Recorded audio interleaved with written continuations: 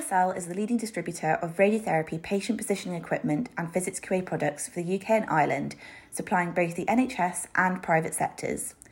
We currently have a busy event schedule and will be attending many conferences in the next few months and many of the regional study days. For a full list of where to meet us, please do get in touch. As well as our event schedule, we also have a busy product portfolio that has recently been updated too. This includes Sky Factory for state-of-the-art visual LED lighting. We have MyQA Ion and Ion RT from IBA for automated patient-specific QA for photon, electron and proton radiotherapy. And we also have MR Box from our AI suppliers at Therapanacea, allowing AI-powered MR-only workflows for a more consistent and high-quality planning pathway.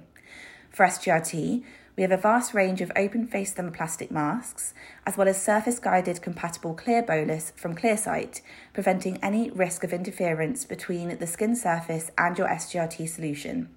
And as always, do not hesitate to get in touch to discuss your product and service requirements with our friendly and knowledgeable team.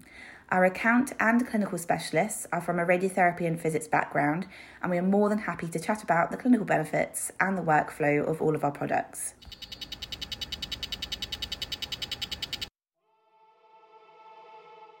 Hello everyone and welcome to RadChat, the multi-award winning first therapeutic radiographer-led oncology podcast. Welcome to a bonus episode. My name is Naman Jorka Anderson and I'm joined by fellow host Joe McNamara. Hi everyone. So this episode is part of the public engagement project funded by the Beacon Bursary Scheme at the University College of London. So we're incredibly lucky to be part of this project that has brought 6 young adults who've had radiotherapy together with radiation researchers funded by Cancer Research UK, RadNet, City of London to record special episodes of the podcast. So these episodes will give each young adult a chance to share their stories and also have important conversations about cancer research and patient involvement in research. So hi Michaela, hi Patrycja, how are you? Hi, thank you so much, I'm good. So Patrycja, do you want to introduce yourself? Hi everyone, I'm Patrycja, I'm a PhD student at University College London. Thanks for having me. Hi Michaela, do you want to introduce yourself and then if you feel comfortable to sharing your cancer diagnosis and treatment? Yeah, sure. So I'm Michaela, I'm 22, a medical student at the University of Edinburgh right now. So I was diagnosed with Hodgkin's lymphoma when I was in my last year of high school. So that was like September 2020. And then I went on to have chemotherapy for a few months. And then 2021, towards the beginning of the year, I had radiotherapy too. And now I'm in complete remission. So that's great. Had you known much about radiotherapy before you went for treatment? No, I didn't at all. And especially after chemotherapy, for me at least, it was a really harsh experience. So I remember one of the first questions was is it going to hurt? Because I know from my family, someone had radiotherapy. It was my grandma and she didn't talk about it. So I just I couldn't really imagine what it was and the way that how does it feel? I know it's radiation. Is it gonna feel like it's gonna burn me or something? So I feel like these very basic questions weren't answered beforehand by anyone. So I didn't really know what to expect. That's really interesting, especially as you'd already kind of gone through that diagnostic pathway and through chemotherapy, and yet there wasn't any way in which someone could have allayed those fears before you actually got to radiotherapy. Did you find that when you did go for your radiotherapy planning appointment, that it was at that point that radiotherapy was addressed? Yeah, absolutely. So I was treated in Czech Republic, so maybe it's different in the UK. But what I had was first with my oncologist who was doing chemotherapy. He mentioned that with my type of cancer, they usually do, and it's in the plan to do radiotherapy, but that all of this information will be given to me once I go for a consultation with the radiotherapist. So he didn't really talk about it much. And to be honest, I didn't really ask him about it because my mind was on chemotherapy. So maybe it would be addressed if I asked, but I just didn't have it in my mind. So that's when I found all of my information. And also I had proton radiotherapy, which is different from photon. So that was also different, which we were trying to address if we can do that. Michaela, can I just ask a bit of a weird question? Do they have like a public service NHS in the Czech Republic, or is it all private practice? Yeah, absolutely. It's public. I feel like it runs a little differently, especially for me. What was great that the waiting times are like shorter here. So basically, I know that I got diagnosed on Friday, and my biopsy was on that day, and then I started chemotherapy a week later. So everything was like in a run, and it was going very smoothly. But everything is funded by the government. That's definitely different to what a lot of our patients are currently experiencing, unfortunately, in the UK. That is really speedy. Michaela, how did you get diagnosed, if you don't mind me asking? Yeah, so I feel like it's really interesting that in a way, so my tumor was quite large. I think at its largest, it was like 9 times 15 centimeters in my chest. So it was there for a while, and I've been having some shortness of breath, but I don't think I really mentioned it to any of my doctors. And then during summer 2020, I got a really bad flu. So my GP thought the shortness of breath, which got really bad, was associated with it, and that's been going on for a few weeks, like 3 weeks. Then I went to a chiropractor because I used to do a lot of sports, so I felt like maybe it's because I have like blocked ribs, which used to happen to me beforehand. And when he picked me up, he said that something, it just feels weird that I shouldn't be having all of these issues. So it was a private chiropractor, so he was the one who actually told me I should get an x-ray like as soon as I can. So that was on Thursday. I went to get an x-ray Thursday afternoon. Then there was a mass on my x-ray, which was the information was given to me right away. So I started calling my mom because I thought it was a cyst on my lungs or something because it was in my chest area. She got scared that it was going to be lung cancer. And then I went for a CT like right that evening. Fortunately, it was very quick. And they told me it's most likely Hodgkin's lymphoma, which I had no idea what it was. I remember asking, is Hodgkin's lymphoma cancer? What is it? Like, what is it? And nobody was able to answer me. Or at least I feel like they waited like 6-7 minutes talking about maybe it could be something different, but nobody said, yes, Hodgkin's lymphoma is cancer. And for me, that was just, I had no idea what to expect, and I was like, I just want the answer. Is it it? What should I expect? So it was kind of like all very quick. Yeah. Do you think your experience of having had treatment will shape you moving forward as a clinician? Yeah, I feel like for sure. I would say from the positive side, with empathy and understanding just how little you can do, which affects someone's whole, maybe even course of treatment, especially with chronically ill patients. They usually, what they have is they don't want to bother you. And they get that feeling very quickly because they feel like everyone's taking care of them, like their family, their friends, that people are feeling sorry for them. So at least that's how I had it. I didn't want to bother anyone. And thus I was scared to ask for favor medical professionals. But when they informed me right at the beginning, like, don't feel scared to ask me for anything, I'm here for you. Absolutely, that changed the way I looked at the treatment. So when a nurse said that to me when I was having chemotherapy, I had a completely different relationship to her throughout my whole course of treatment. So I feel like all of these very subtle things which you do when you're busy, and I understand that so many healthcare professionals are very busy and under stress, that like I feel like I'm gonna be watching over a lot what I'm saying because I know it can affect a lot. Patrycja, what made you want to be a cancer researcher? So to be honest, from the very beginning, since I was a child, I was always interested in medicine and human diseases. Very curious why we're affected by different medical conditions. And this journey eventually led me to start my bachelor studies in biology, where I developed interest in the cancer biology and its molecular underlying mechanisms. What motivates me the most is the fact that we still have a lot of work to do as scientists to help patients who suffer from cancer.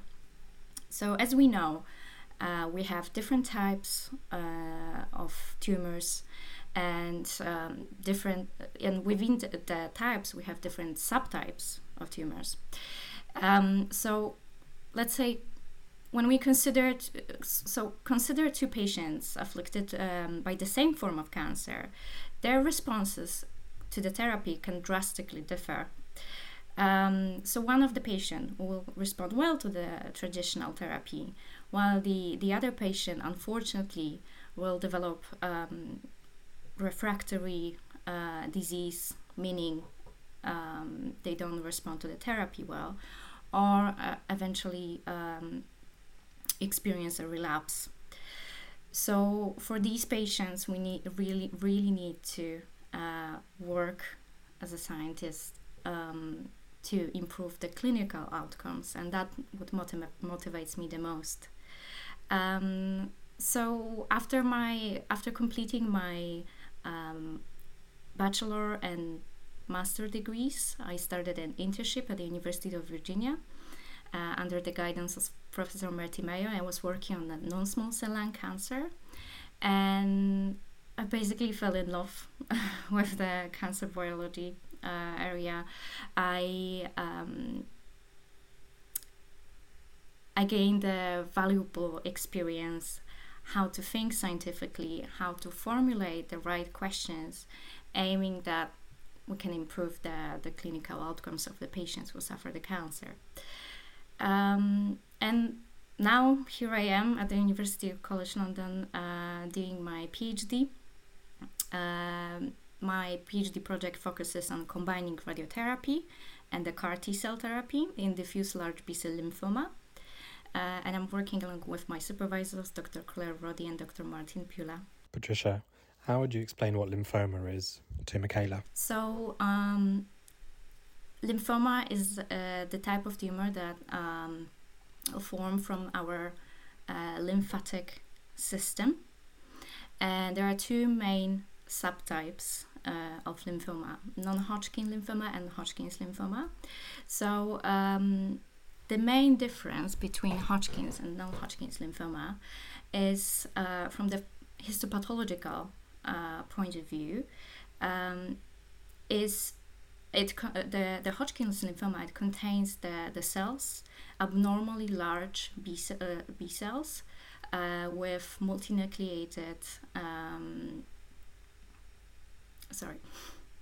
abnormally large multinucleated B cells called Steinberg cells, and that's how we can differ the diagnosis from the Hodgkin's lymphoma and the non-Hodgkin's lymphoma.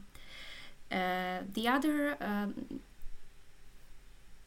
aspect is that the Hodgkin's lymphoma, fortunately, the patients who suffer with Hodgkin's lymphoma, they usually have favorable outcomes, so they do respond well to the chemo and radiotherapy.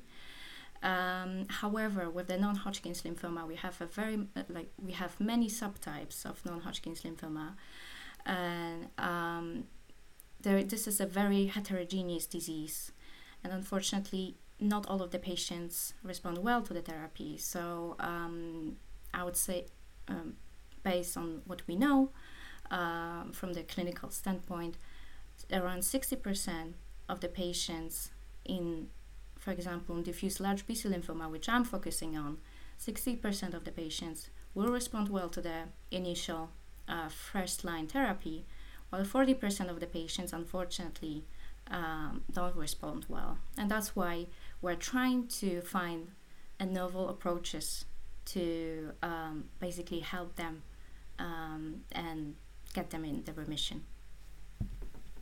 Patrycja, what determines whether or not someone's going to respond well to treatment or not? Is it all around genomics? There is a lot of the whole world actually is shifting towards the personalized medicine, right? So we do a lot of studies that we're trying to find the specific markers and the specific molecular mechanism that will tell us if the patients will respond to the therapy or will not respond to the therapy.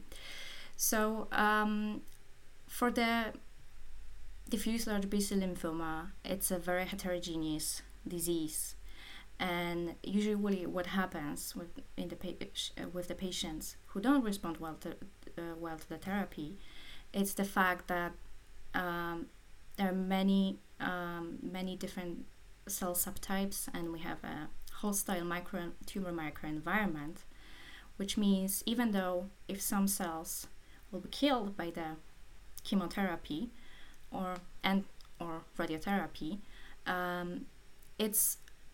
there will be still some population of the cells that will be resistant. And when you're obviously studying the impact of radiotherapy on the cells, how effective is radiotherapy as a treatment? And again, when we think about the radiobiology and the genomics, do you envisage that potentially there will be that optimization of personalized treatment management for patients based on how we feel that potentially they may respond specifically to radiotherapy? Yeah, so lymphoma in general, they're quite sensitive to the radiotherapy.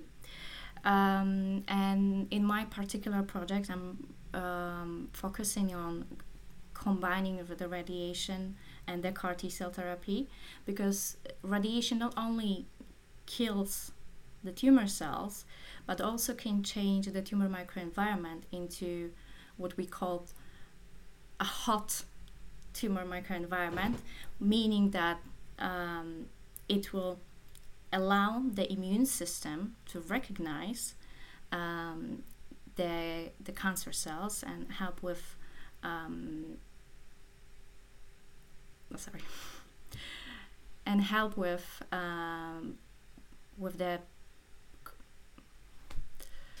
by combining those two treatment therapies, improve the clinical outcomes.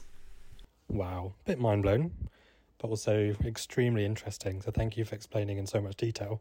I just wondered, Patrycja, how do you find engaging with patients when you do all this sort of work?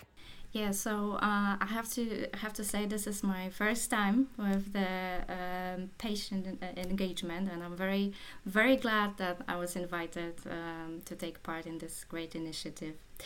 I would say there are many reasons why this is important for us researchers to engage with the patients. And from the patient's perspective, I would say that we're living in the world where the access to the information is very easy. However, it has the disadvantages and advantages. Every day we're bombarded with an influx on information. Unfortunately, a lot of information is fake. And and please correct me, Michaela, if I'm wrong, but I think it's a natural process that people who get diagnosis of the cancer are terrified. They have a lot of questions. There's basically a lot of going on in their minds, and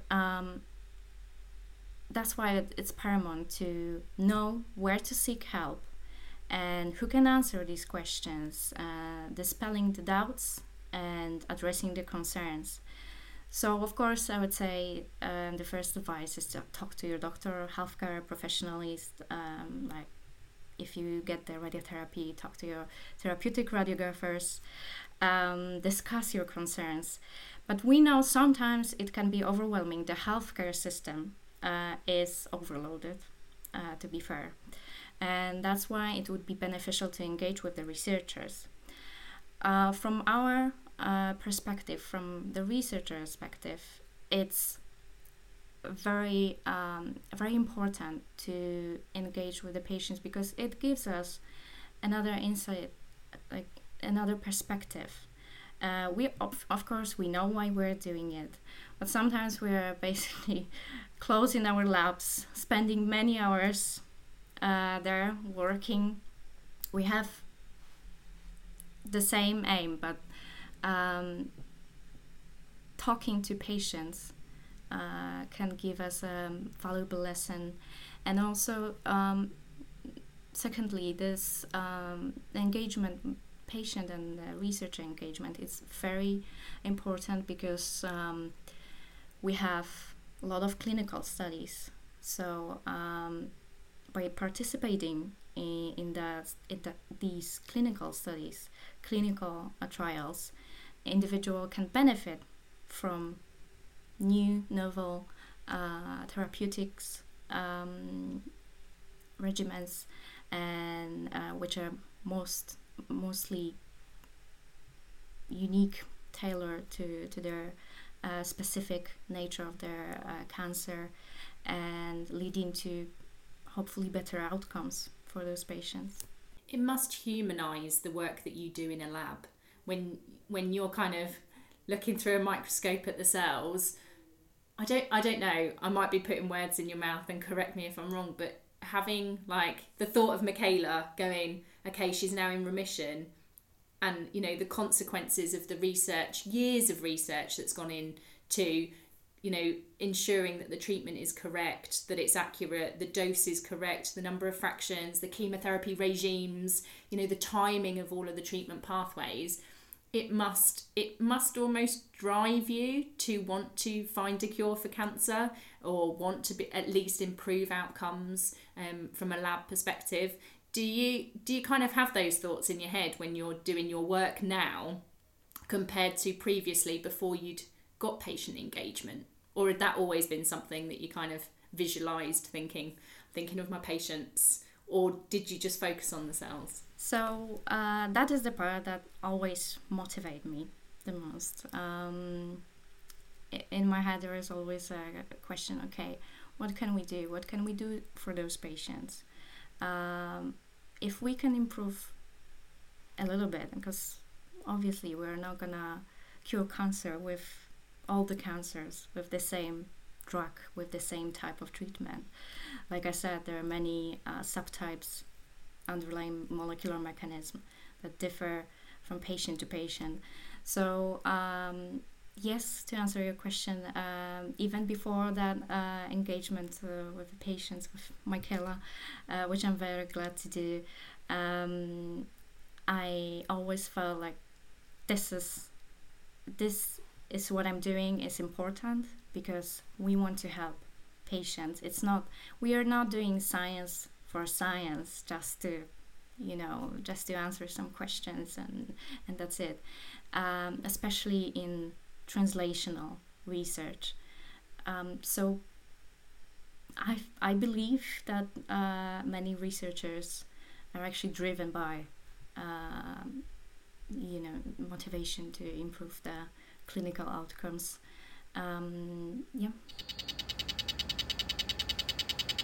Michaela, is there anything you want to ask Patrycja?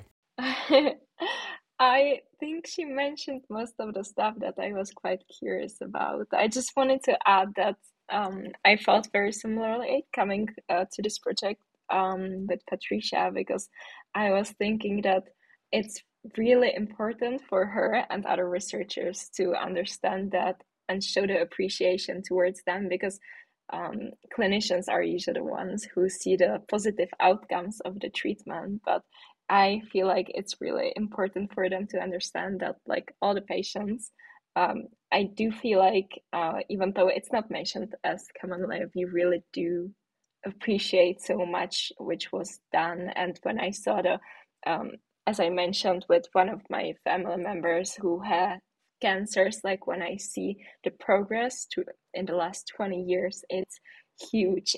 I was just very, very appreciative of how far the science came, and how relatively easy the treatment was therefore for me. So I just wanted to say this to Patrycja and like all the people who are here and need some type of motivation. It's very appreciated. So, Michaela, what's the impact on your life in terms of having radiotherapy? Do you have any side effects? What's it like living in remission, but I would imagine having that fear of it returning? And obviously, as your knowledge increases going through med school, does that also create some anxiety? Yeah, absolutely. So for me, I saw radiotherapy literally as holiday after chemo. I was like, this is great. I'm getting treated, but I don't feel anything. So even though I was tired but I didn't have any physical effects, I didn't have any burns, I didn't feel nauseous or anything. So I was just literally cruising through my day, going in the morning, laying down on the table. Like everything was getting done for me. So I felt really positive about that. But then, of course, I would say it was a combination from chemo and radiotherapy.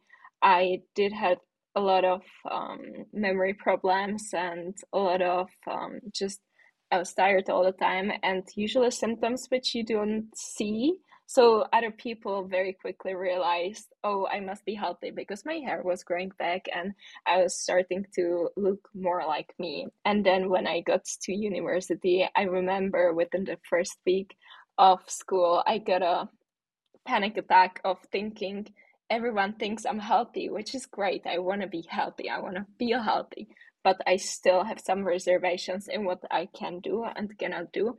And I saw those differences very quickly. And I was questioning, can I do this? Do I have the mental capacity I know I used to have, but do I have it now? Is there going to be anyone in a way like asking me if I'm okay with doing this? Like, if I can get any help. So I remember having these fears, and of course during lectures, I'm starting my second year now, so I've only had 1 year of medical school. But during lectures, of course, when teachers mention, oh, this is the side effect, and I can recognize this very easily, and then they mention, oh well, this patient 20 years afterwards they had a back pain and they relapse and so on. I feel like you can't really help but associate with all of these medical cases, and also with people I know who had cancer and had very similar cases. It just gets you into quite some anxiety, I would say. There's a lot of personification, like personalized information in there, I would say. Yeah. Thank you for sharing. I think triggers are always going to be around, aren't they? And especially if you're relatively recent to finishing treatment. I suppose with the lecturers and your friends and the environment that you're in, have you tried to almost highlight that you've had treatment, or have you tried to keep it quiet? I'm just trying to think how, if somebody else was in a similar situation to you in the future, how could they navigate these sort of triggers and environment that you're going through? Yeah, absolutely. What I did was I informed my medical schools, or basically the help for students, which is there. I just was in contact with them, and they were great. They were they still are very supportive, and they say if you feel like anything is triggering, we can take care of that. We can make sure you don't have to go to these lectures, or you can prepare or anything. But with classmates, I have some great friends and they know about my diagnosis. However, maybe it's a problem with my experience. I don't think everyone has it like that, but I always feel like some information is important for me to share, but it doesn't have to be comfortable for others to hear. So I'm always trying to learn this balance between when can I share, when should I share, because for other people it can be triggering. So I'm always trying to think of that as well. And especially during cases, for example, in medical ethics, when we had similar cases and I felt like I had something to say which potentially could benefit someone, in a way, I always feel bad afterwards because I was like, this is not about me. I shouldn't be talking too much about my experience. So I feel like for me, it's very hard to get that balance but overall, when I get the feedback, of course, nobody feels like that. It's just me overthinking. Can I ask, Michaela, why do you think you shouldn't talk about your experience as much? In a way, I don't know. Actually, I'm not sure. I'm trying to think about it because I know I talked to a few people who feel similar, and from the other side, it's not seen as that from other people.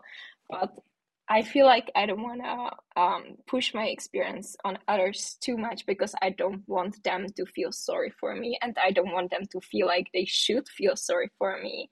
I'm trying to make sure that I'm trying to inform them with something which I feel like could be beneficial for them, but also not cross the line of them feeling like they should feel sorry for me. So that's where the line crosses, and I feel like it's very common.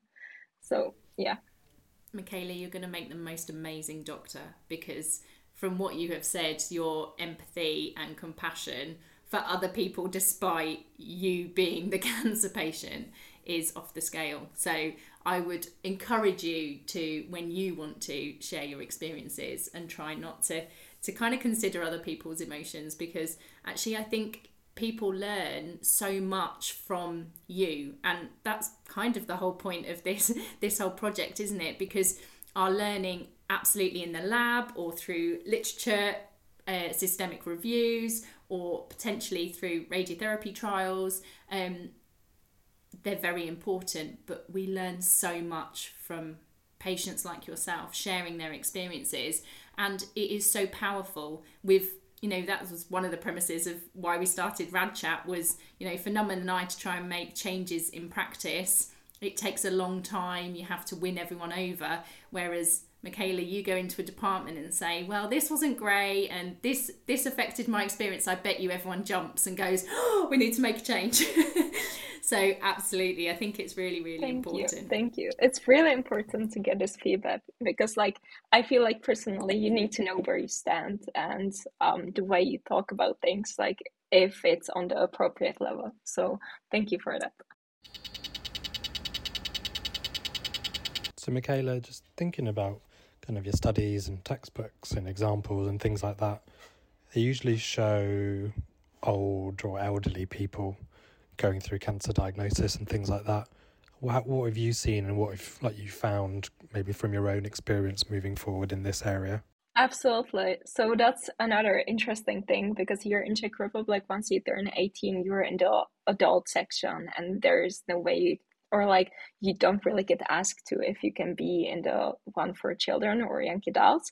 So I was 19 at that point, and I was treated with basically it was vastly elderly people when I was going to get my chemo done.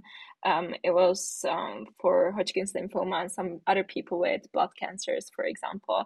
But I would say the average age was around 70. There was no one in my age group. So it was kind of interesting to see, for at least me, it's in this age, it's you don't really fit in. So you don't fit into the one for children, but you don't fit into the one which is mostly for elderly or adults, and you're still in high school. You're an adult, but you're actually not an adult. You're still growing up. So for me, especially in this age, I would say teenagers are in between these two groups, which are very tricky to navigate. I know there's a lot of support for children who have cancer, which is absolutely great, but I feel like it's getting lower with the more you the older you are. So at least for me, it was during COVID also, which had an effect on it. There wasn't really any type of support which was straightforward, if you need something or if you need to go somewhere to talk about this, you can do this. Nothing was mentioned to me personally, at least. So I feel like it's very tricky to navigate it in this age. What do you think, Michaela, we need to improve for young adults with a cancer diagnosis? Is there anything that you experienced that you thought, this needs to change, or this could make a big impact on me, that maybe healthcare professionals or researchers, academics have never considered before? It's really tricky to think of it like that, because in a way, I'm not sure. I feel like what I needed, as in my case, was a little bit more empathy. So, for example, in the waiting rooms for my chemo, there were a lot of elder people, which I completely understand, but some were going for transfusions, for blood transfusions. They weren't there for chemo, or they were in a way in remission. And I would say physically, from what I could see, they were more fit than I was, because chemo, I had a very drastic one at the beginning, because my tumor was very aggressive. So I literally couldn't stand. I would have to lie down or something. So, but nobody would let me sit down, even like people when they were 40, 50. So I had to lie on the hallway, just like literally behind the doors. And I don't know, this would get me very frustrated, because I was like, you're young, I'm fit, but at the same time, I need some type of support. And I understand I'm seen as like the fittest one here, but it's not like that. So yeah, I would say have more empathy, because the age doesn't. You have a lot of empathy for very small children, because you can see they don't understand what's going on. You have a lot of empathy for elderly, but I feel like it's this in between group when you feel like you're trying to push so they look healthy, but they're not. Oh, Michaela, I'm really sorry to hear that. It's very sad and disappointing. Thank you for sharing with us. Are you okay? Yeah, I'm fine, thank you. I just wanted to mention, so for me, with radiotherapy, actually the proton center was much nicer, like in the way that the facilities were much better done for patients, I would say, because I feel like it's more on the not private side. It's still funded by the government, but maybe it just has better facilities. It's newer. So for radiotherapy, I can see that there are some better things. So what I just wanted to address was that I was talking mainly about my chemotherapy. So yes, for anyone who's listening from my proton radiotherapy, they were great and everything was fine there. It is really important though, isn't it, to consider that almost that pathway, because I would also imagine you get led into a false sense of security. I don't know if you have lots of prehabilitation before a surgical intervention, you've got, you know, the anaesthetist, the surgeon, the clinical nurse specialist, the ODP giving you all that support for surgery, and then you get to chemotherapy and you still have a clinical nurse specialist, you have very much your oncologist on support. And I do wonder whether sometimes there's that inequity across the pathway where patients are up and down, and almost led into a false sense of security, exactly as you've described. Whereas, you know, to have to lie down in a corridor, you know, we would never want that for any of our patients. And that expectation that because you're younger, that would be acceptable is heartbreaking.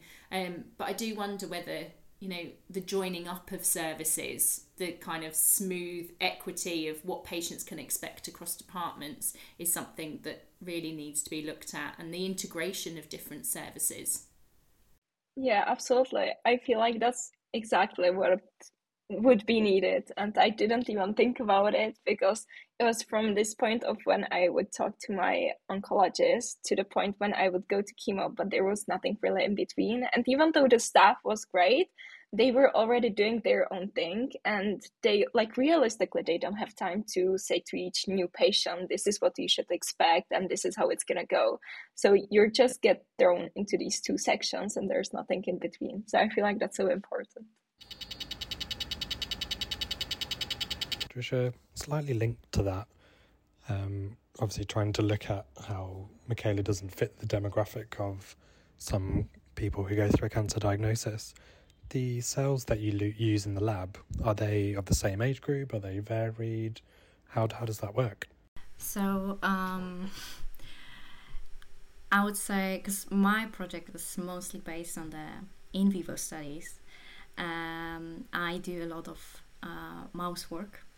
And why do we do that? Because it can, you know, more better recapitulate what we see in the human, because we have intact immune system, and you know, we can see the reaction of the whole body basically to the different types of the treatment.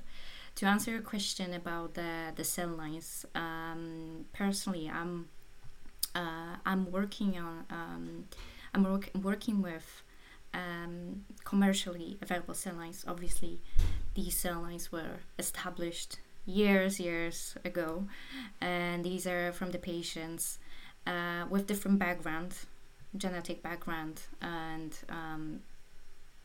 different age. I have to say the most patient, for example, in case of the non-Hodgkin's lymphoma, the most patients are diagnosed at the quite older stage. So they're older when they get the first diagnosis on non-Hodgkin's lymphoma. So I personally don't work with the samples from the patient, not right now, not right at that moment, but this is something that some people do and take that also into account, to have samples with different genetic background with patients with different genetic background, and also at different stages of the disease, plus the age. Can I ask what might be a really simplistic question? And I'm going to ask this and then be like, oh, I am an academic, I promise. But do you then how do you get mice to have Hodgkin's lymphoma? So actually non-Hodgkin's lymphoma. So what we do, we have a mouse cell line that was also commercially available. This was firstly commercially available. Does that mean that I could go on Amazon and buy some cells? Sorry, this is meaning that someone before established a cell line, we can basically grow them in an incubator in plastic, and we can expand the cells, we can do experiments, we can inject the cells into the mice. So this one particular cell line which I'm working with is, this was spontaneously arise from in old mouse. So basically what the researcher did, they collected the cells and expanded them, and now here we have cells to work with. So what I'm doing, I'm just basically taking the cells from. So probably a lot of people are wondering, like, okay, but what is she doing? How is she can introduce the cancer in mice? So basically what we do is take the cells, the proper amount of the cells, and inject. I'm injecting into the subcutaneous area, so it's not into the not into muscles, but not so basically under the skin, and I let them grow. I wait around 2 weeks in our case, and then measure the tumor, how it's progressing, and then I can introduce any type of treatment, and I can test whatever we want to test. We can combine different treatments, and I think it's a very powerful tool. Do you have access then, Patrycja, to a linear accelerator? How do you actually then deliver the radiotherapy? So we have the access to the special machine called small animals radiator, and this allows us to take the CT scans before introducing the radiotherapy. So we firstly do the CT scan, then we see the area of the tumor, then change in the software. Basically, it's all based on the software, apart from the machine.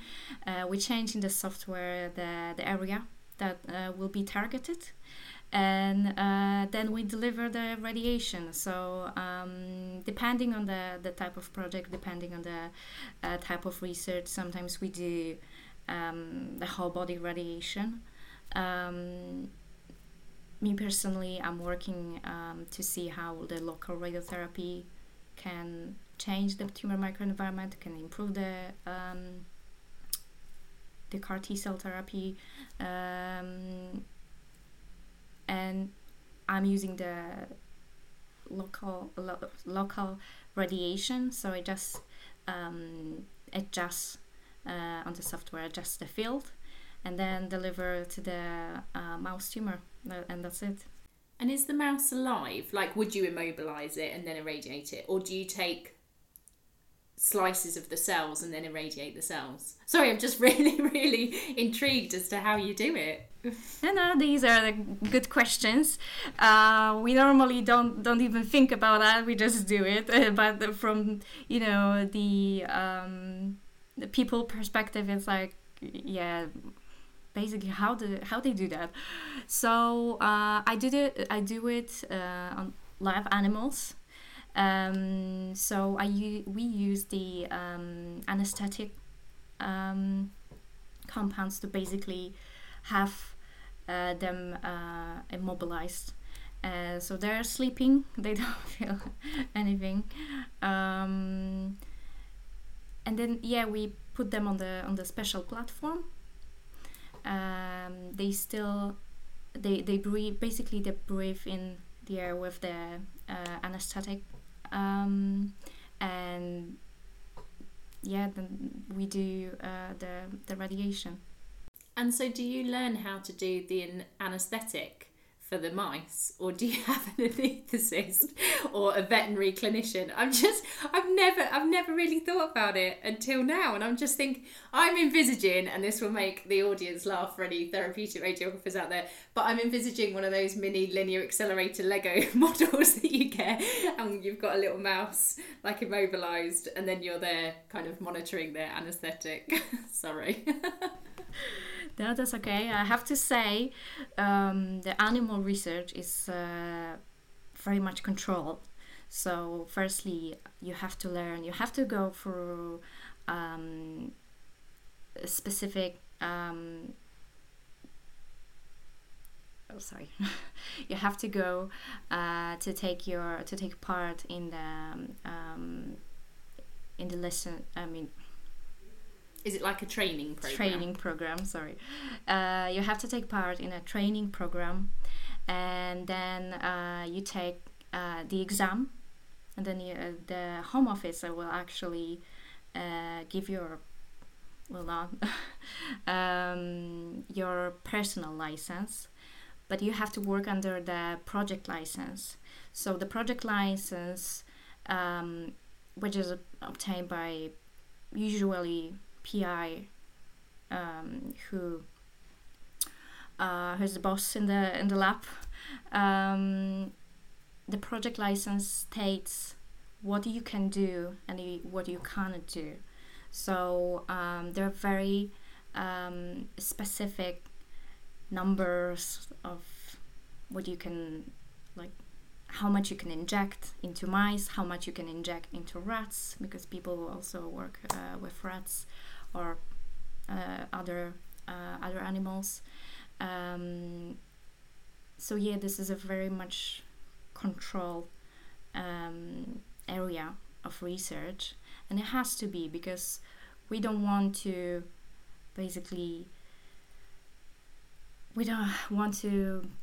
make animal hurt more than they have to. So this is something, the animal research, this is something that gives us a very valuable insight, because this is just trying to recapitulate what we see in humans. So we have the intact body, immunocompetent mouse. We can study different aspects, not only within the tumor but within the whole body, and obviously we need to do that with care and respect as well. These are the animals that they live to help us, but we have to take care and take all the measurements to basically do what we have to do, and try not to do anything above that, beyond that. So there is a special area of research called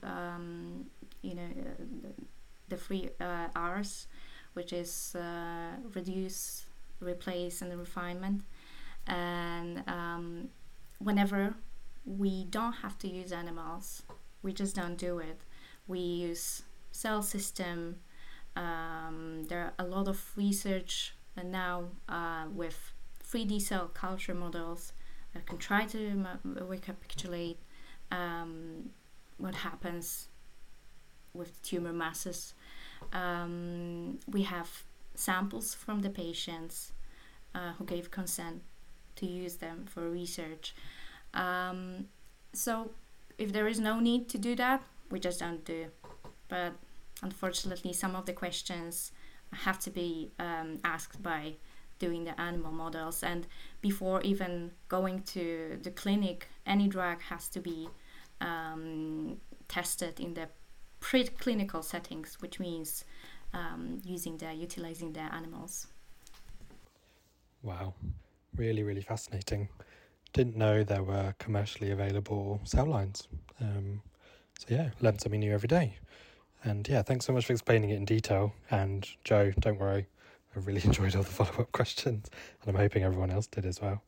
So anyway, Patrycja and Michaela, we're coming towards the end of the episode, and we normally like to end with top tips, so that's for general public, patients, anyone really listening.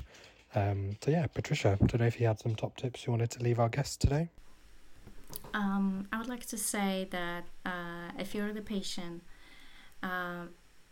we do know that you're terrified when you get the diagnosis of the cancer, but please don't hesitate to reach out to the healthcare professional, obviously to doctors, and to us scientists. I'm very happy to provide my contact details if you have any questions. I'm happy to answer. From my perspective, it's very important to engage patients with researchers and the other healthcare professionals. We need to work together because we have the same aim. We need to work together towards that aim, and we are trying, as a researchers, we are trying to find a novel treatments for the patients, and the patients will give us valuable insight from their perspective, and together we can contribute to the development of the personalized medicine and hopefully to the better clinical outcomes. Thank you. Michaela? So I was thinking about it. There's a lot to say, but it's also very personal, I would say, about if you're a patient. Just for me, what was most important was try to think about the positives, even in the darkest of times. Just find out one thing during the day which makes you happy, and never lose hope, because no matter what you read online or what kind of research you do, it's not your story. Your experience is going to be completely individual, and everyone is going to try to help you as much as they can. And even though you may be limited, no matter how much limited you are, there's always something that you can do which you love. And I'm sure that those are the little things were the ones which really kept me going. And just never trying to lose hope, and don't try to lose your plans. You're gonna do it one way or the other. You're gonna find a way to do that. And for professionals or any students, I would say that I understand how busy people are, and I understand that these people are here to help patients, and they have so much compassion and empathy. Just sometimes maybe it's not spoken as much as it could be. So even if you take that 20 seconds to say the one sentence of I'm here for you, and never be afraid to ask me anything or ask for anything. And if I say no because I'm busy, I will try to think of a way I can help you or someone else to get to help you. So I would say, just if you say this one sentence, the patient is gonna feel like you really are there for them. And even though it's very obvious to you, they really don't want to bother you. So I would say just say that, and you're gonna have a much better relationship with them, and I'm sure about that. Oh, fantastic top tips and thoughts for our guests to take away. Thank you so much, both of you. It's been a very honest, open, insightful conversation. I think there's a lot for people to take away, including myself. So yeah, thank you so much. And thank you to all of our guests for listening to Red Chat. So your hosts today have been Naman Joe-Anderson and Joe McNamara.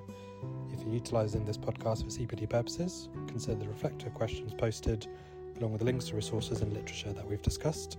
To receive your accredited CPD certificate, please complete the Google form linked to the podcast. So we do have a link to an evaluation for this episode in the show notes. It would be really helpful for this project if you could take the time to fill it out. So thank you very much for listening, and take care.